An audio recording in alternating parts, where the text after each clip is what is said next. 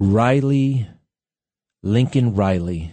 We can't forget that girl's name, Lincoln Riley, 22 years old. And I think she should be as famous as George Floyd or Breonna Taylor, don't you? And this is the person who was killed by an illegal immigrant who got here, broke into the country, and then was arrested all over the place, arrested here in New York City, in addition to he was given free stuff by Eric Adams.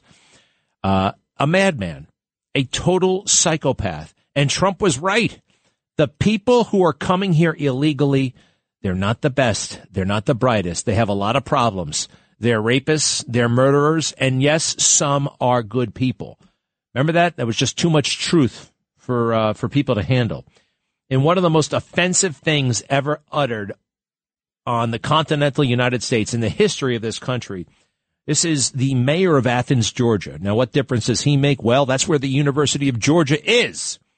And his name is Kelly Gertz. And he tries to blame, get this, the murder of that girl that happened last Thursday on Trump. On Trump. And the people who are there, I think this is the media, actually, that start to go bananas on him. Listen to this. Cut 13, please. Cut 13. While 2019 was not that long ago, you might remember the dynamic we were living in the late teens in this country, where you had the President of the United States speaking in the most vile terms about people who were foreign born. And you had that notion metastasizing in places like Charlottesville. Stop for a second. I love it. I love how the people just wouldn't. Now, this is just a fragment. All right, this is just a fragment that showed up online. We're looking for the entire the entire press conference. Now, this is the other fragment. What did he say? Donald Trump never spoke about foreign-born people like that. Never. Never. You know, there's a difference. Donald Trump is not a xenophobe. He loves foreign-born people. His wife is foreign-born. His first wife was foreign-born. This is a man of the world. He's sophisticated. That also throws people for a loop when they find out that Trump is a genius and he's sophisticated. So it's people who come here illegally. That's the problem. It's always been a problem, now more than ever. I mean, my God, doesn't 2015, 2016 seem quaint almost, right? By today's standards. I mean, it's like we had our act together in comparison, right? Give me the rest of this, please. But that mayor who's blaming Trump for the death of that girl at the hands of an illegal migrant who was led in by Joe Biden.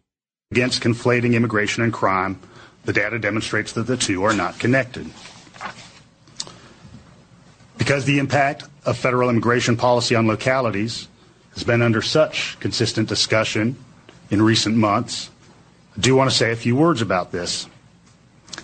It's my 18th year as a local government policymaker. Career politician. And my work has overlapped with 4 U.S. presidencies and numerous iterations of Congress. All of them have failed to reach agreement on how to handle immigration. All right, so this is everybody's fault? Come on. Like that guy said, this is an invasion. And we put the word out. And we ruined the border on purpose. Totally on purpose, by the way, because now it's making more sense than ever. If you plus up the population of New York, if you plus up the population of blue states, what do you get?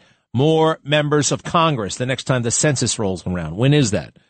They're going to, this is all, I think it's going to be busted wide open. It can't work. There are too many people onto them, right? How about that guy? What's his name? Kelly Gertz. Girtz, Democrat mayor of Athens, Georgia, Clark County, issues statement on the murder of Lincoln Riley. I caution against conflating immigration and crime. The data demonstrates that the two are not. Boy, oh boy, people and their data. You know, data, you can play games with data.